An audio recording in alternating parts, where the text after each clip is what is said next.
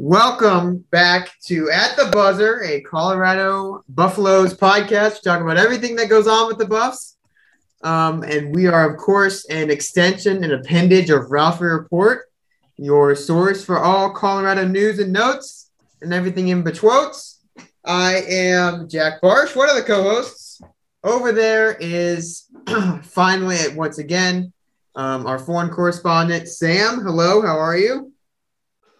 I'm well. The weather is warming up in Copenhagen, so that's nice. And in Colorado, my brother's about to visit, and then go home to Colorado. So if you see him on the streets, and how would I recognize him? Because he looks like my brother. So easy that way. Yeah. Well, we are coming in hot on the heels of, for all intents and purposes, a historic win. It was at the artist formerly known as the Coors Event Center. CU played their last home game of the 2021-2022 season, and it was an absolute barn burner.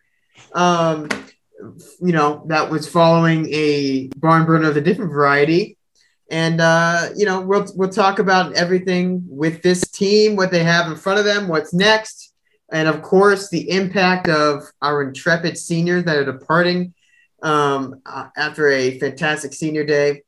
And then we'll zoom out, just look at the rest of the conference as a whole as this basketball season wraps up, heading into the NCAA tournament, who's hot, who's not, all first-team Pac-12, what to watch out for, and maybe a little bit of gambling stuff. We'll see. Speaking of barn burning, have you seen Burning, the Korean movie? No. Oh, you should watch it. Add it to your list. I saw that some other movie on HBO Max, it's like a Best Picture nominee, just got added, called Drive My Car. Oh, I want to watch that. And that's directed by I don't know the director. Nor do I. Japanese movie. It's a Japanese drama. Yes, so but different director. You should watch Burning. It's very good. Okay. It's inspired by a Haruki Murakami short story, but the short story is absolute hot trash. I don't know who that is. Oh, he's one of my favorite authors. Fun fact. Okay. Well, I will not seek out the work. Sorry to say, but I'm glad to hear it. And we will just plod right along the segue into the last few games for the CU basketball team. I'm going to continue to hold off on talking about the great win. So let's start by talking about what happened the Thursday before, the travesty known as the Arizona State game in Boulder. I was hoping we wouldn't talk about that at all. No, we have to. It's part of the story. I did not watch that game because I saw the score and thought, I don't think I have to watch this. And so I didn't. I heard it was bad. It was awful. I heard CU got outplayed pretty much up and down the floor, every part of the floor. Yep. And then Tad said something like, we have a lot of guys who need to make shots to have energy, and we didn't make any shots today. Yeah, I mean, he talked about that a few times with his team. He also just called it pathetic. He said it was one of the worst games he's seen. He was very upset, rightfully so. Look, CU lost by 17. Am I doing math right? 17 to an 11. What is that? It doesn't matter. Okay, to a team that's 11-16. And let me check the conference record. 8-10 in conference. And this is a team that CU has dominated under Bobby Hurley for the most part. Like, this is not a very good Arizona State team. And they came in and punked They're CU. super weird, though. They are super weird this year. Hot and cold. As we've noticed. They only beat good teams in weird games. I don't understand what's up. But, that sucks. We should have won. We should have 20 wins. Well, and a lot of momentum. Yeah. That would have been 7 wins in a row, right? Yes, that would have been a huge win streak, heading into a huge showdown with number 2 Arizona coming into town. And the worst part about this game to me is that the way they lost, it wasn't like Arizona State came in here and just had a freak shooting night from behind the arc. No, they dominated in the paint. They shot well behind the arc. They were 50% from three on 17 attempts, but they also just punked CU inside. They 35 rebounds to 25 rebounds, Arizona State's favor. They have no one that should realistically out-rebound CU's front court, and yet they did. CU had 14 turnovers. It was just a mess. Like Ted mentioned, not a lot of energy from the team. They were really lackadaisical with a huge opportunity in front of them. I think if you beat Arizona State, you're talking about a win against Arizona, potentially knocking them into the bubble. But all of that goes out the window when you lose to a team that you really shouldn't lose to at home by a lot. So terrible loss. And Tad really challenged the team to step it up. By all accounts, the film session the day after was not a pretty one. So, a lot of guys getting directly challenged. And I guess I'll set the scene with a pretty mild scene set of a huge change in the starting lineup. Julian Hammond, the third guard, was starting against the number 2 team in the country. Do you know why? I was about to ask. Yes. Dad just said he didn't like the energy. He wanted to challenge Keyshawn and KJ to be better. And he the only guy he said after film session that he thought deserved to start. Well, this is paraphrasing, but Julian Hammond, he said, looked good, and he wanted Julian Hammond to start. He said it wasn't a knock necessarily against Keyshawn or KJ, but he just liked what Julian brought. Okay. I get it. I would also say if it's an energy thing, I don't think KJ needs motivation against Arizona. He balled the fuck out the last time they played. Yep. He also said that KJ told him he prefers to come off the bench right now. So. Oh, I like that mentality a lot. Yeah, isn't that fun? I like him a lot. Yes. So set the scene. After that horrific display, a bunch of good news happened with Colorado Events Center. Mask mandates were dropped, I believe, in Boulder County right before this game, which makes it a bit easier for people to attend. Good news COVID-wise around the state. And this game sold out. So it was standing room open. Only 11,000 poured in to a Saturday night showdown. ESPN was in the house, as was Barstool's Storm Chasers after being rejected from Arkansas. So a lot of hype around this game. Julian Hammond starts. And Sam, did you get to watch it live or no? No, it was way too late. But I saw the full highlights. I saw the 24-minute highlights. Thank you, Matthew loves Speedball. Oh, best YouTube channel in the world. Absolutely. Yes. Matthew, you should do the Colorado-Oregon State highlights too. I need to see those D-tier level games. We will do ad reads for you, Matthew, whenever you love ball. We will absolutely do that. Let's stop dancing around it. This is senior night. We had 4 seniors honored, only 2 scholarship seniors. Eli Parquet, who is out for the year. We obviously know what he brings to the team. And then the other scholarship senior, the man who made everyone cry, including me, Evan Battey, took the floor before the game and was bawling like a baby with his dad and made Tad cry. It was an emotional night, as it always has been. I think the only other senior, it was hard last year because we didn't get to do McKinley's senior night.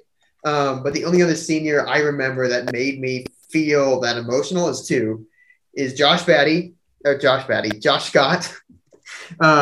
Josh Scott's senior night also against Arizona State was brutal. And then Sefo Lufau against Utah was also that whole senior class. That was also made me tear up.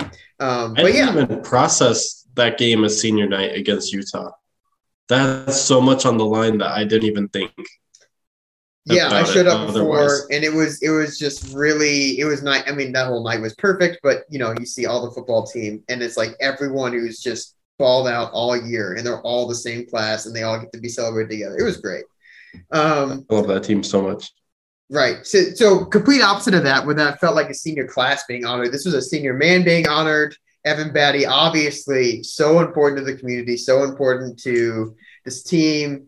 There's a lot of great content being put out about him. And right off the rip, It was not pretty. See, you missed the first 10 shots.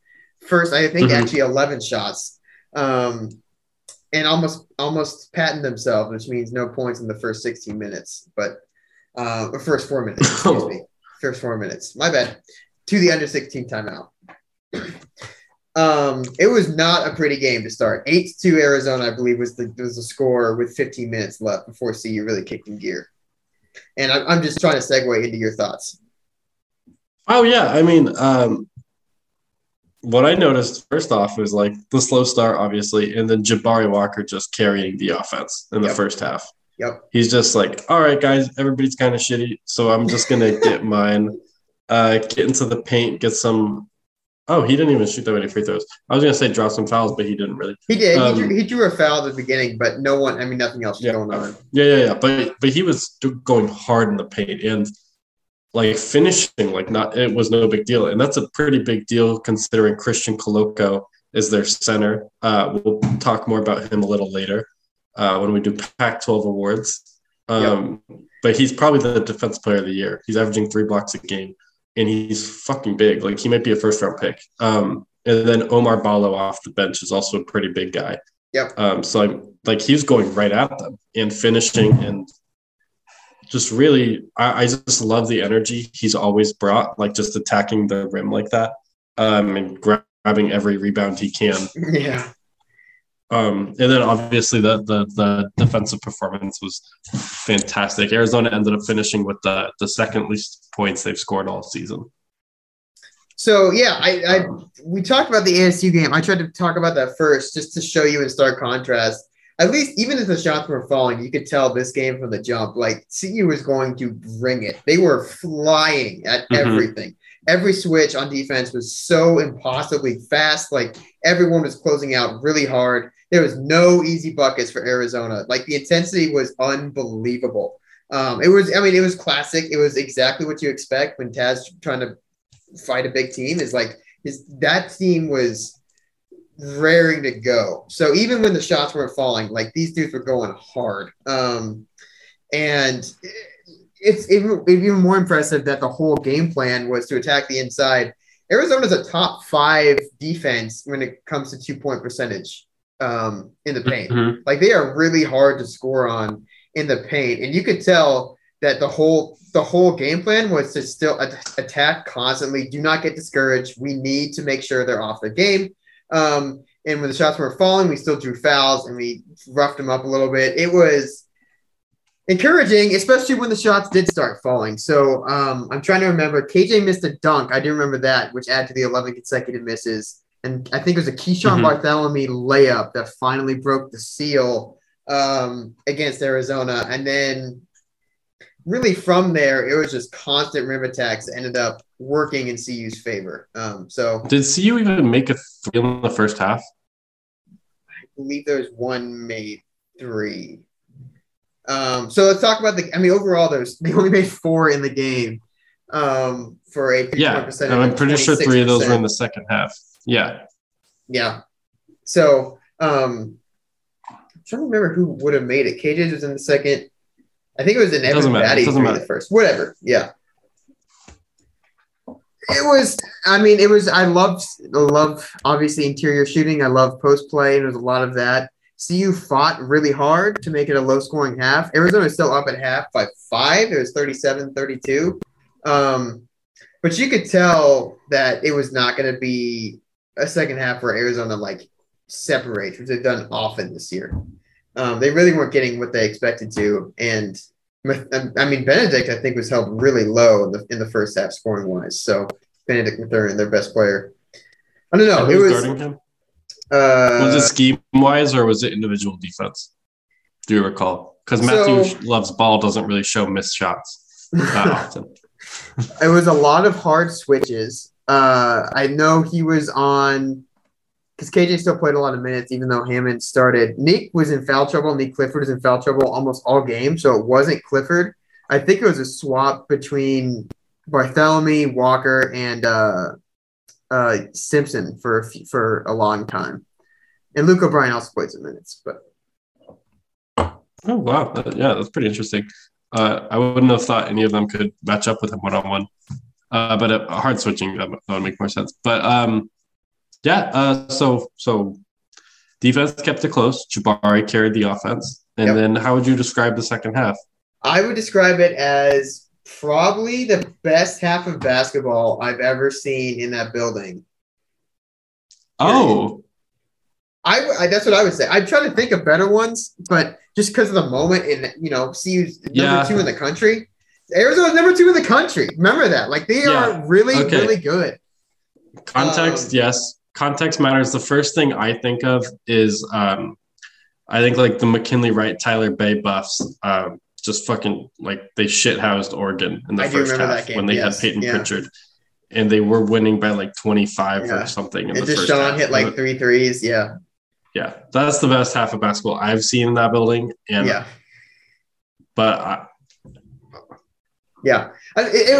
was just a fucking delight to watch. Excuse my language. It was just unbelievable. Like, I don't know. With all the emotion still, Evan Battey started heating up a little bit on offense and taking more of a charge on defense. Like you said, Jabari Walker continued his assault on the boards. There was a few rebounds he got. I'm trying to think of the one. There was one where he put up a shot. There was 3 guys around him, and he still grabbed the board, shoveled it off for an easy interior pass, nice layup.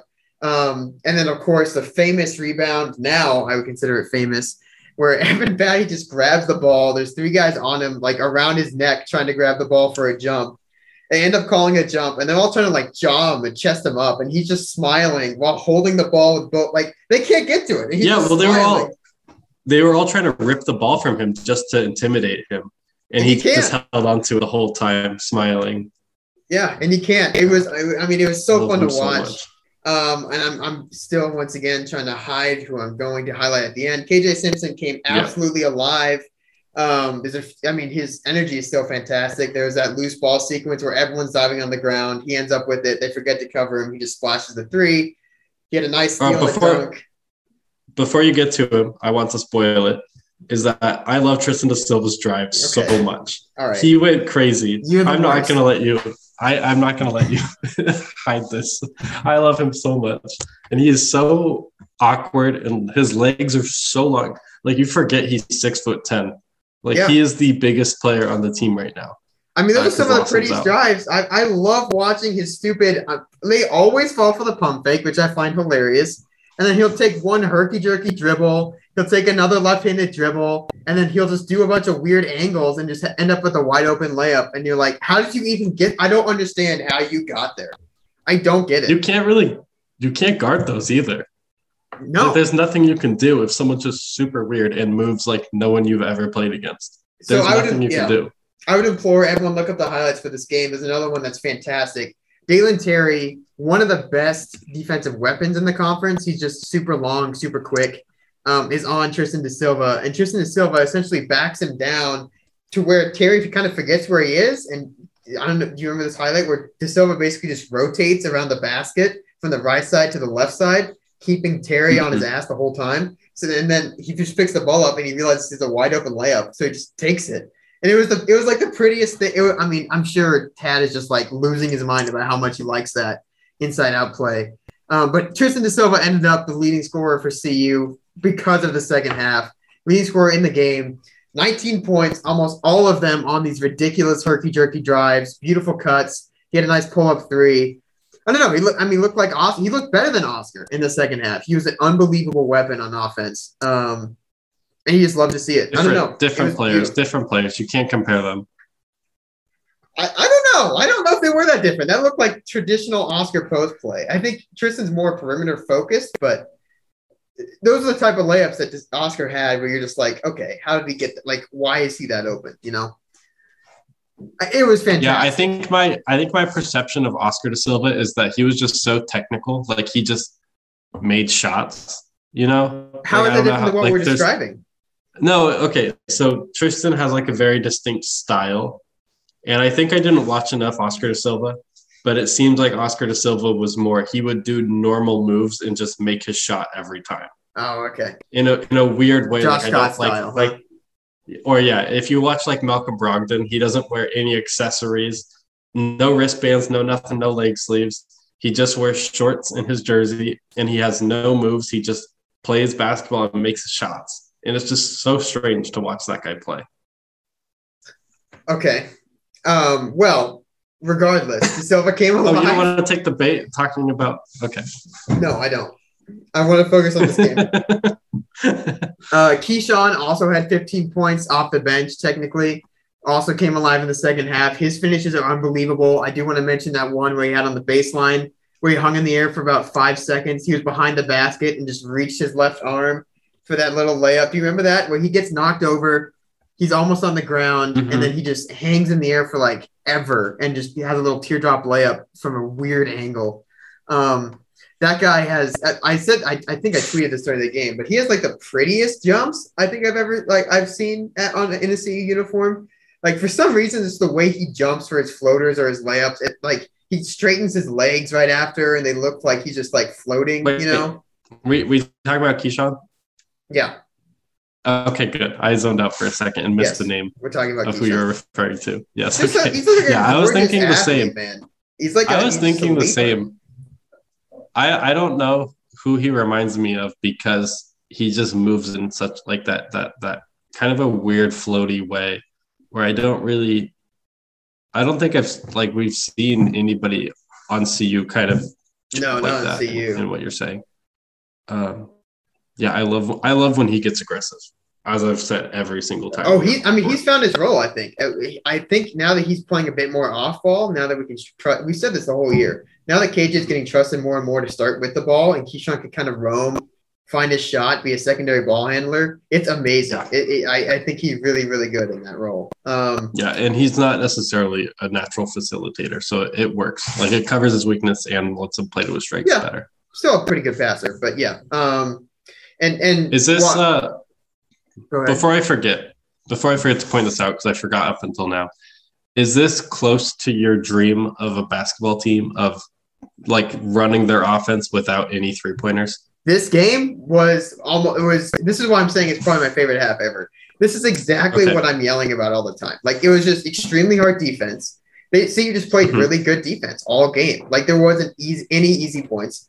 And then it's just like rim movement, post offense, not relying on the 3-point shot. And I mean, it speaks for itself at the end. The points in the paint difference is how CU won this game. They had 54 points in the paint to Arizona's 26. Insane. 54 to 26. Insane.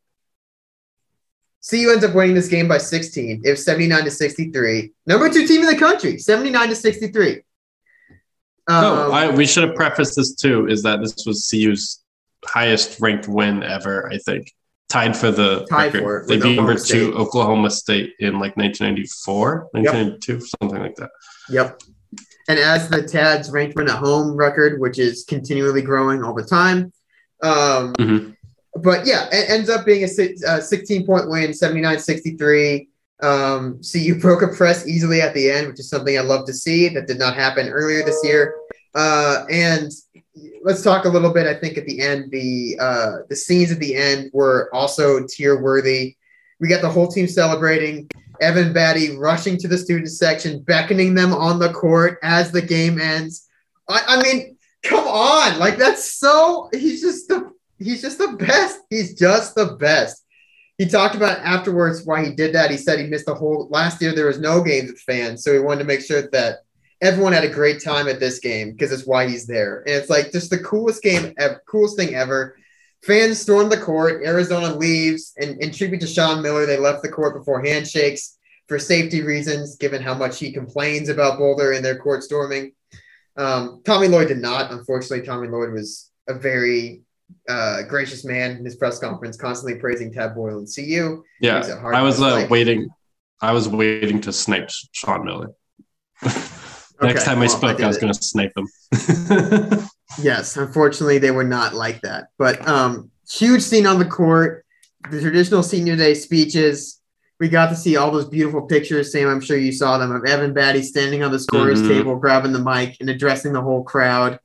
I don't know. It's stuff that people have mentioned. You want that on the building somewhere. Like that is like an all-time sports photo, at least a CU sports photo, of just a guy who's like universally beloved, campus figure, like addressing his constituents like the Pope. Like it's It's amazing. I don't know. It was so great. Did you cry? Absolutely. He okay, good. Me up twice. Because you've been saying this 3 years now that you're going to cry on Evan's senior day. And I did. Did you ever imagine it to be this perfect? I did, because it's Evan. So like, of course it is. Like, oh, okay. He willed that into existence. Do you have a favorite Evan moment besides this, before this? Because this absolutely clear. And you talk about yours after this, but I'll talk about mine. I was in attendance for this one as well. It's going to be the Stanford game against Oscar da Silva, who showed up before, where Evan Battey, they both went up for the layup. Evan Battey contested, elbow landed on his head as they were going down, and Oscar da Silva was knocked out. We all remember this. It was in the first half. Evan Battey is crying his eyes out because he thinks he just knocked a guy out. You know, doesn't look great. Or worse. So Oscar da Silva eventually wakes up, but Evan Battey has to go in the locker room. His mom, I think, was in attendance and had to join him because he's inconsolable. Like, he's literally inconsolable because of how bad he feels. Game stops. Eventually, Evan Battey comes back out. Both teams, Jared Haas and Tad Boyle, who both love each other. Obviously, they're both big fans of each other's attitudes, bring both teams together. There's a team prayer mid-court, standing ovation from everyone. Both teams are just like shell-shocked, but they both, there's no bad blood. Evan's still crying. He cries the whole game. And CU proceeds to win going away in the second half against a good Stanford team. And I remember I was in the student section. I remember Evan hit a three looking at the student section, and you could, like, tears streaming down his face, just nailing a three, just like, I don't know. It's just the perfect Evan moment of, like, he's so emotional. It's why he's so good at everything he does, is he pours himself into it. And he's like, he's working for his team because he loves his teammates. And he's at the same time, he's just like constantly crying because of what he thought he did to Oscar, who ends up being totally okay, obviously. But I just love that moment of, like, it's just the perfect encapsulation of he's still leading his team, still being exactly what he needs to be for his team. And yet, like, worried sick about what he did to this guy in a totally normal basketball play. I don't know. I just love that game, that moment. It's exactly why I love college sports. He's exactly why I love college sports. He obviously did it to represent the university. And you can tell he loves CU more than, like, anyone. And that's why you love it. That's why I attach myself to these players in the schools, because I loved my time there. He loved his time there even more. And it's I don't know. Retire the jersey. I don't think I've seen anybody embody the school as much as him. Not that I'm the biggest fan of CU as the school, but but he loves it so much, and everyone knows who he is, and he, like, if you're like a student and you're listening to this, I think you're maybe one of 3 listeners, and we pay them all handsomely. If you say hi to him, he'll say hi to you. He'll give you that big smile, like he means it, because he just loves I think meeting people and being there for people. Here's another moment that wasn't highly publicized. He was at the Dark Horse after the senior night game. He just walked into the Dark Horse. Like, who does that? That's not the college bar. That's not your house party. Like, he's just going there, and of course everyone clapped at him, gave him standing ovation. Didn't let him pay for a thing, and it's like, he just understands it. And we didn't even talk about the biggest bombshell. Wait! Don't report on NCAA violations. Okay, well, I didn't say he got anything. I just said he did. Anyways, regardless. So, I don't know. I think we're so lucky this has happened in this few years that we've been covering this, but I think he and Philip Lindsay both are different encapsulations of exactly, like, when you're saying, like, what should a Colorado Buffalo be? It's those two guys to me. Like, obviously, I love Cepho and I love McKinley. And it's the same thing. They have a lot of that. But for some reason, like, those two, to me, just, like, I don't know, they just took hold of the university. And it's exactly what I want. Like, Phil is undersized, just throwing dudes around, like, fighting for his teammates, invites his offensive line into his postgame. And, like, him and Evan Battey are both just these, like, perfect prototypes of when you are a CU athlete or when you're a Colorado Buffalo, period, here's what you should be. And I don't know. I love him. I just love him so much. Yeah, I would say with McKinley, it felt like he was more of a like a basketball player. Like that's his identity. He's what a CU basketball player should be. Yeah. He still loves the school, obviously, but it's Yeah. But like it's not quite the same. It doesn't feel the same. Yeah, and then yeah. I mean, my favorite Evan moment is I wasn't there for the Stanford game. I think I was working, so I didn't even get to see it live on TV. But it would be his first year after he had his stroke and he came back. And then it was against Dayton in the NIT. And then he gets fouled at the buzzer beater or at the buzzer. Oh, yeah. And so he's taking his free throws and he's the only one on the court. And then all the CU fans gave him a standing ovation. And he was like crying during it because he couldn't. I love how like he gets so emotional and like he can't contain it. It just makes me feel so much for him. That's a great moment. I mean, and there's so many little moments too. That's the other thing. It's just always consistent. He celebrates every charge he took as like the best thing in the world. Every charge his teammates took as the best thing in the world. Like every time, I don't know. He just got it's fantastic. The final mic drop moment he had, which is another thing that no one ever does. But his last thing he said in his senior night speech and his way to address the audience is, "I will be back here as the head coach one day." And it's like, who says that? Who says that? I didn't know he said that. Yeah. And then would it surprise you in his interview? He just goes like, "Yeah, I want to play in Europe for a few years, but I'm not going to make it back. I want to make it back." Yeah, and Tad has said, of course, there's a standing offer for him whenever he wants to come back and be the staff. I mean, it's also special. Tad loves all of his players, but it's special to see like how much and Tad talks about it. I would recommend looking at that video, just how much like he learned from Evan, just how much he loves him in general. I don't know. It's just so great. He's such a great story. It's exactly why you love college sports. It's why you love it. Mm-hmm. Anything else from this game? I mean, another Arizona's 2-7 in Boulder, since CU's won the Pac-12, which is good to see. I was definitely there for the Arizona wins. Yeah, and they suck. I hate those games. 2014 and 15, I think, were the two, if I remember right. I mean, 2014 wasn't fair because that was right after Dinwiddie tore his ACL. So it was Jerron Hopkins running the point. Yeah, I was there for that. Yeah. So, anyways, great win. Arizona now, they just beat USC. So they are the Pac-12 champs. They're 26-3. Do you know who their three losses were? Besides Arizona, CU, Gonzaga? No. They didn't play Gonzaga. Really? Yeah. It's someone big in the non-con. Is it Baylor? Mm-mm. Do you want me to tell you? Yes. I'll give you a hint. Okay. We also lost to them. Tennessee. Yep. Okay. On the road. In overtime, very right? Close game. I don't think so. And then the other one? UCLA? Yep, on the road. A great team. Those are some good losses. They also beat UCLA. They beat USC. They beat USC again. And they are probably going to get a number one seed if they finish out the regular season. If they make it to the Pac-12 championship, they'll probably get a number one seed, even if they lose. Well, yeah, because everyone else lost in the same day they lost. Yeah. Oh, yeah, that was the thing we didn't even talk about. The 7 top 10 teams lost on Saturday. So CU didn't even get any attention because all the other top teams also fucked up. Yeah.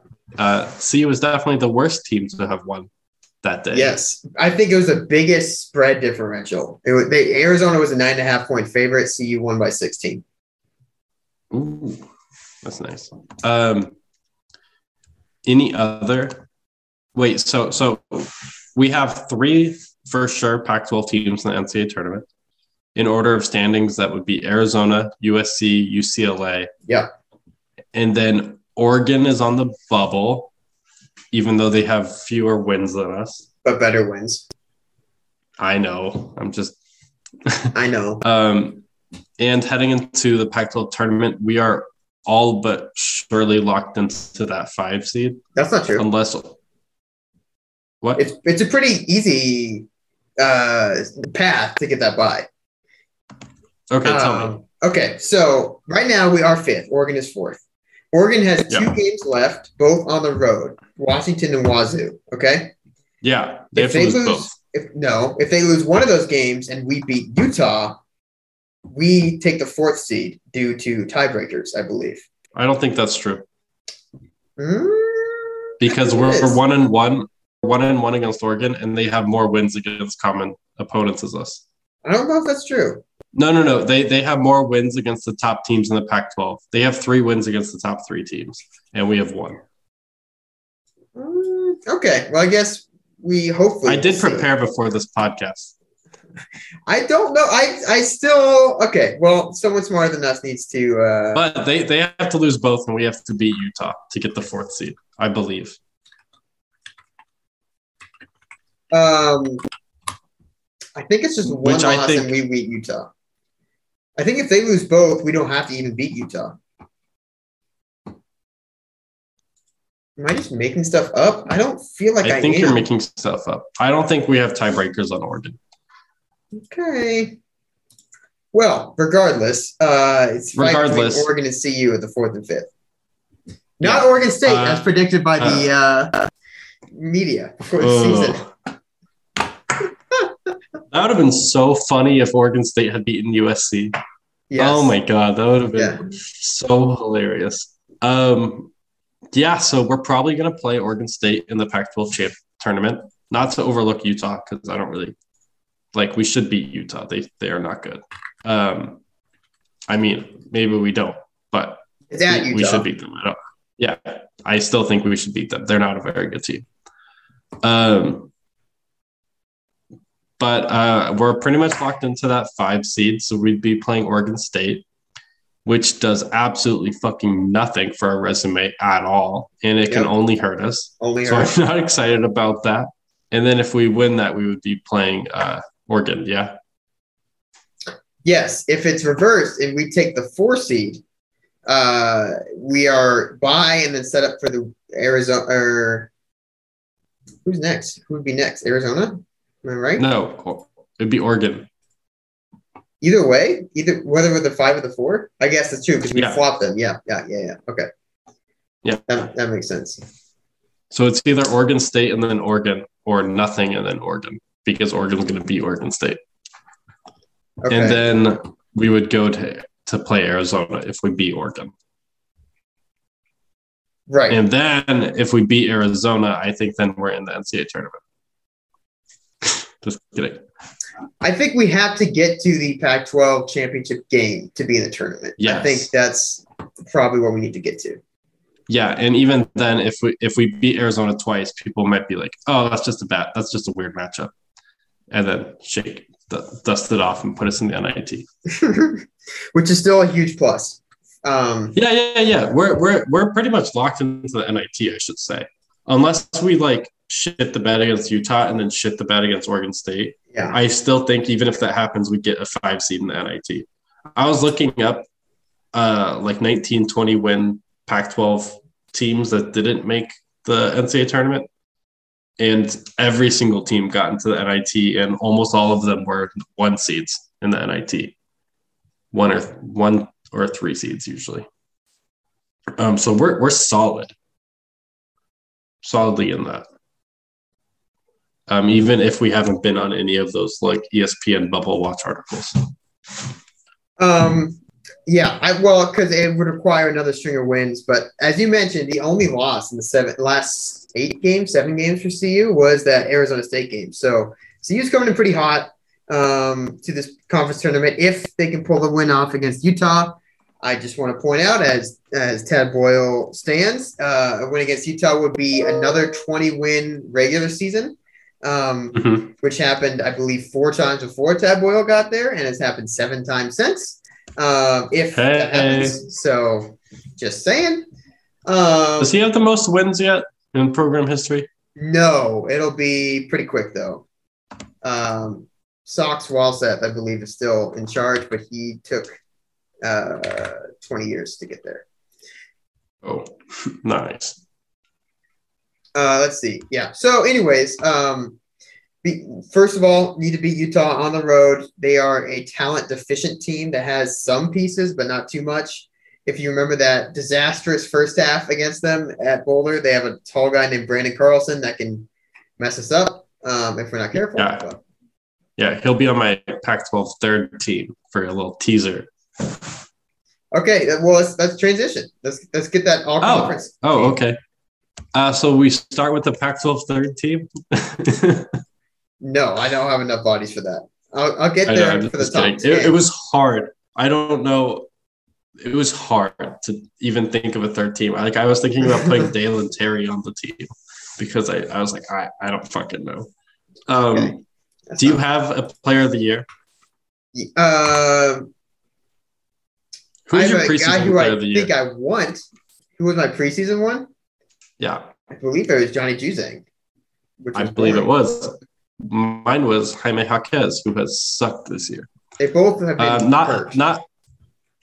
Also, Jaquez is not his fault.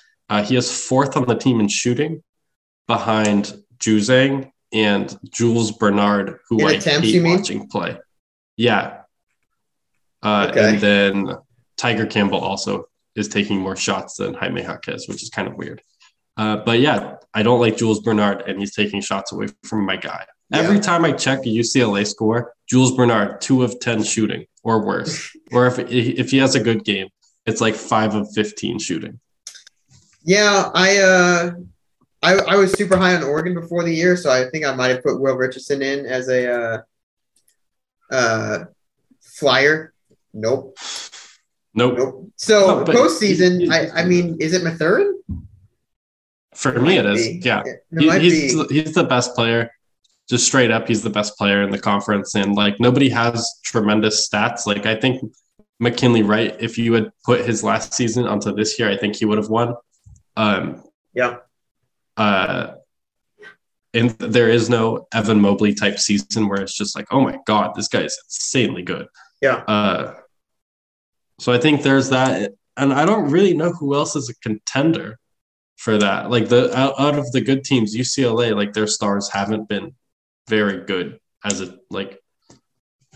I'm very low. I don't think Johnny Juzang is that good. I think that his one skill. I'm also not a believer. Yeah, his one skill is making contested shots, which I think generally runs hot and cold. And it's just like when it runs hot, it's amazing to watch. And you're like, oh my God, who is this guy? And then Oregon hasn't been good enough. Will Richardson has been too inconsistent. Yep. And then are you really going to give USC? Like, are you going to give Isaiah Mobley player of the year? Is he the best player in this conference? No, not. Yeah, I think it kind of has to be Mathurin. You can make a case that the highest overachievers are probably Washington. And by extension, you cannot make a case for him. Please look up his like shooting numbers. He's shooting below 40%. Someone's got to take the shots, dude. Someone's got to take the shots. I know someone has to take the shots, but he's still missing a lot. Like, that's why his stats are so good, is because nobody else can take any shots. Yeah, so he's not even on my first team. He's your slam dunk. Arizona's obviously the best team in the conference, and he has to be the best player on that team. There you go. Yeah, so I think Mathurin is the number one guy. I can round out. We can probably go through what we want to do. Top 5, the other 4 on the All Pac-12 team. What do you want to do? The 10. Yeah, I was gonna go through other awards if you wanted to. Oh, okay. Yeah, go ahead. Yeah. So I think player of the year is Mathurin, and I could do my first team. I think I would also put Isaiah Mobley on that list. I would put Will Richardson on that first team, on that top 5. And then I would have Christian Coloco, who was my defensive player of the year. And then I would put Jabari Walker on my first team. Okay. Yeah, I think you have to have Walker. I think you have to have Coloco, Mathurin. And you said the other 2 names were who again? Sorry. Isaiah Mobley and Will Richardson. Okay. Yeah, I think that's your starting lineup. I like that. Yeah, Richardson, I'm a little squeamish about, but whatever. I don't know. He's been solid. He's definitely grown into it. And there's three, I think, slam dunks. You have Mathurin, Koloko, and Mobley. You have to have those there. Yeah. You could make a case, I guess, for legacy with like a Tiger Campbell. But Hawkins not a very strong case. Hurt. All right. And so Campbell has been a little down since last year. Yes, I agree. And Walker has to be on there, leading rebounder in the conference. Amazing numbers. Walker has to be on there. Is that something around 15 and 10? Yeah. In conference play. He's had a crazy good season. Yeah. So hopefully he stays. Let's get that bench unit on the first team because Pac-12 does 10 first teamers like an idiot. Yes. I have a big caveat that Andre Kelly would be on this team, but he only played 10 games. But he got hurt. And Cal still did better than I expected. So good for them. Yeah, and I love Andre Kelly. I am going to put Evan Battey on this team because I'm biased. I'm going to put Azuolas Tubelis because he's good. He's one of the I'll put Jaime Jaquez on it because it's not his fault. His teammates aren't passing. Also a legacy play. Terrell Brown because he has good raw stats. Yeah. I just can't put him first team. Okay. And then as much as I don't like this guy, he's been really good. Drew Peterson at USC. Wow. Okay. Different than mine. Yeah. I was not confident. I wrote it down and I said it differently than I wrote it down because I feel so unsure about it. Okay. I think you have to have Tubelis on there. You have to have Terrell Brown on there. Yeah, Tubelis is the best player on there. I think Michael Flowers has to be on there, probably, from Washington State. Yeah, I thought about it. I mean, he's a three-point specialist, but he's also really good at shooting three-pointers. I mean, he has the most attempts and the highest percentage. He's shooting almost 40% on 217 attempts. That's ridiculous. Yeah, I might put him instead of Drew Peterson. Yeah, that's what I would do if I were you. Okay. Yeah. Where's Prince Gary for you? Anywhere near this? I did not really even look at his stats, to be honest. Did he even play enough? Did who play enough? Gary? He played a lot. He played some minutes. Let me look at his stats. Okay. Oh, no, I saw he was at 9.4 points, and I was like, nah. But I don't watch enough of him. So the other name I was thinking about on this list would be potentially like a Harrison Ingram from Stanford, but I don't think so. He's not good enough. Yeah. Just straight up. Yeah. I don't know. It's so weird. Yeah, USC and UCLA are kind of weird players in this All Pac-12 team because the best players have been hurt or just a Mobley. Mm-hmm. I'm happy with my list. That was my All Pac-12 list. I think Battey deserves to be on the third team. Yeah, I think my third team would include Johnny Juzing, Tiger Campbell as legacy picks. And then if I bump Drew Peterson, he'd go down to there. And then Kerr Krissa. And then who am I missing? I will refuse to ever put Kerr Krissa on any of these lists, no matter how good he gets. That is No. But here's the thing.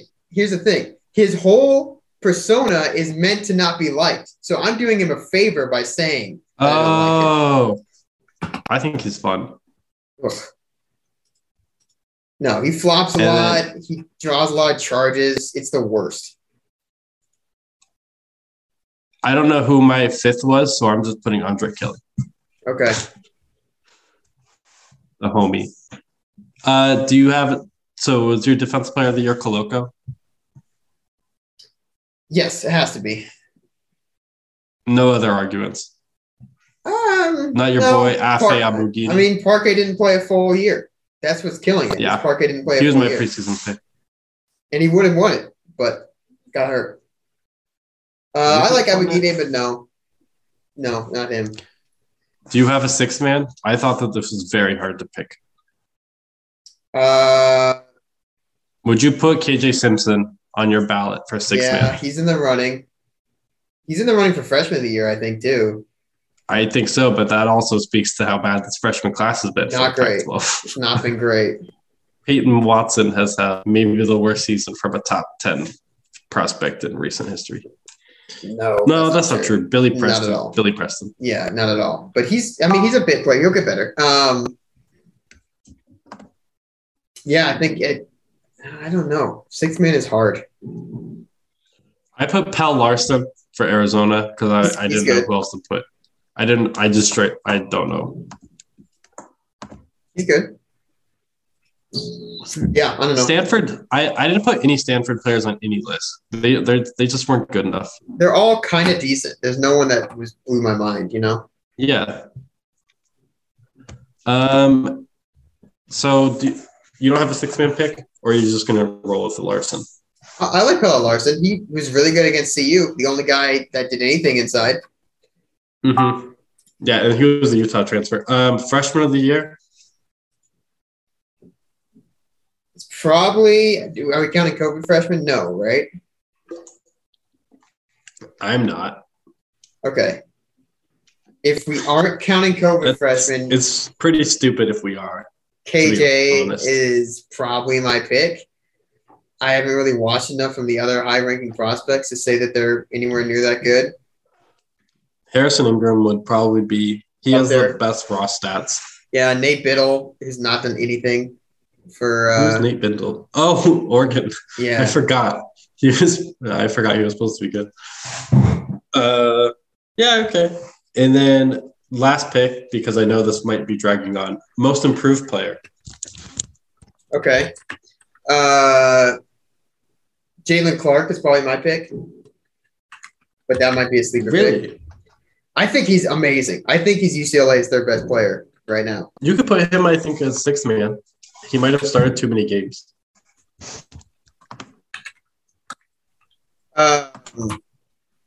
No, I think he's most improved. That makes sense to me.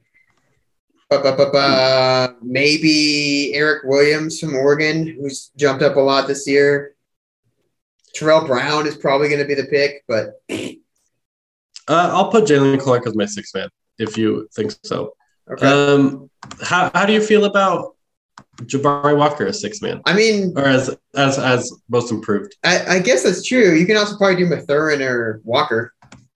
I would say not Mathurin. Koloko has a better argument than him. He jumped from – he was averaging 5 points, 5 rebounds, and now he's up to 12 and 7 with that's probably who's going to win it. He's taken a massive jump. And then I think Jabari, his stats are nutty. Jabari has taken over the second half of this year. He's crazy. Because he's exactly the same player as he was last year on the bench. He's just producing at that same level as like that's one of the hardest jumps you can do is be a energy player who is efficient. Like anybody can do that. Maxi Kleber can do that. And then to do that as a starter against starters for more minutes, more responsibility. In conference play, he's jumped up from 8 points, 4 rebounds to 15 points, 10 rebounds. And his turnovers and fouls have kind of lowered as the season has gone by. I think he has a very good chance to win it. Yeah, frankly, just the way that he's been playing recently, and if he continues to work on that, that's the real tourney key, I think, for CU is that Jabari can just take over in the Pac-12 tournament, a la Carlin Brown, maybe, from 2012. Just being like, oh, I'm going to be the main guy, and I'm going to punk anyone in front of me for 4 days. A la Warith Alatisha. Or really? Over Ethan? Okay, yeah. I'm just kidding. I'm just trying to make fun of Oregon State again. Oh, man. They're so easy to make fun of. Good for Wayne Tinkle getting that bag, bro. Yeah, he knew what he was doing going for that contract extension. That was never going to happen again. Let me check the old Ken Pop, see where they ended up. By the way, I say this all tongue-in-cheek as Oregon State is my second team. So I'm allowed to make fun of them as much as I want. Yeah, okay. How are the other Colorado teams doing? Speaking of second teams. The women's team is solidly in the NCAA tournament after a great road trip. Oh, okay. I didn't mean it. I meant Colorado State as your second team, not that the CU women's team is the second team. That's okay. Because they're better than our team. You said other. You didn't say second. But whatever. Whatever. CSU men's basketball got a nice road win against Utah State. They're solidly in the tournament. Mountain West is really good this year, and they are part of that. And I'm trying to think. Air Force is still bad. DU is still bad. I don't know. There's the other. There's Dalen Koontz. Yeah, Dalen Koontz. Where's my Dalen Koontz update? I think he's up past. And then the women's team, yeah, you're right. They are solidly in the NCAA tournament. They are also going to be a 4 or a 5 seed. Yeah, Dalen Koontz is at 20 points, 4 rebounds, 3 assists. He's balling out. Yeah, Maya Hollingshed got all Pac-12, and I believe Quay Miller got all Pac-12 for like 6-man consideration. Oh, good. She should have been 6th woman of the year. She's so good. Yes. And I don't really follow Pac-12 women's basketball, but I knew who she was, and I was so excited because she fits them so well. Yep. 6'3" shooting center, and she can pass it a bit. Oh my god! And she has a buzz cut. So obviously, did Jalen Sherrod make all defense? I did not see the all defensive. Oh, she's averaging like over 3 steals a game, which is crazy. And then they've turned it on against the best teams down the stretch, which is good because they were in a weird morass like halfway through the conference play. So they swept the LA schools on the road, which I don't think it ever happened before, and they closed out at home. I don't know. They did well down the stretch, which is what you need to do. I think I'm all out. Yeah, I'm all out. Vic Soto left, and we can say goodbye. I miss him still. He was the best hire CU made this offseason. Went back to Cal to coach Cal's office on linebackers. So I'm not looking forward to football season. I'm still riding this basketball season high. Don't take that from me. Yeah. Yep. All right. I don't think I can follow the Jews football team. Yep. Okay, bye, Zach. See ya.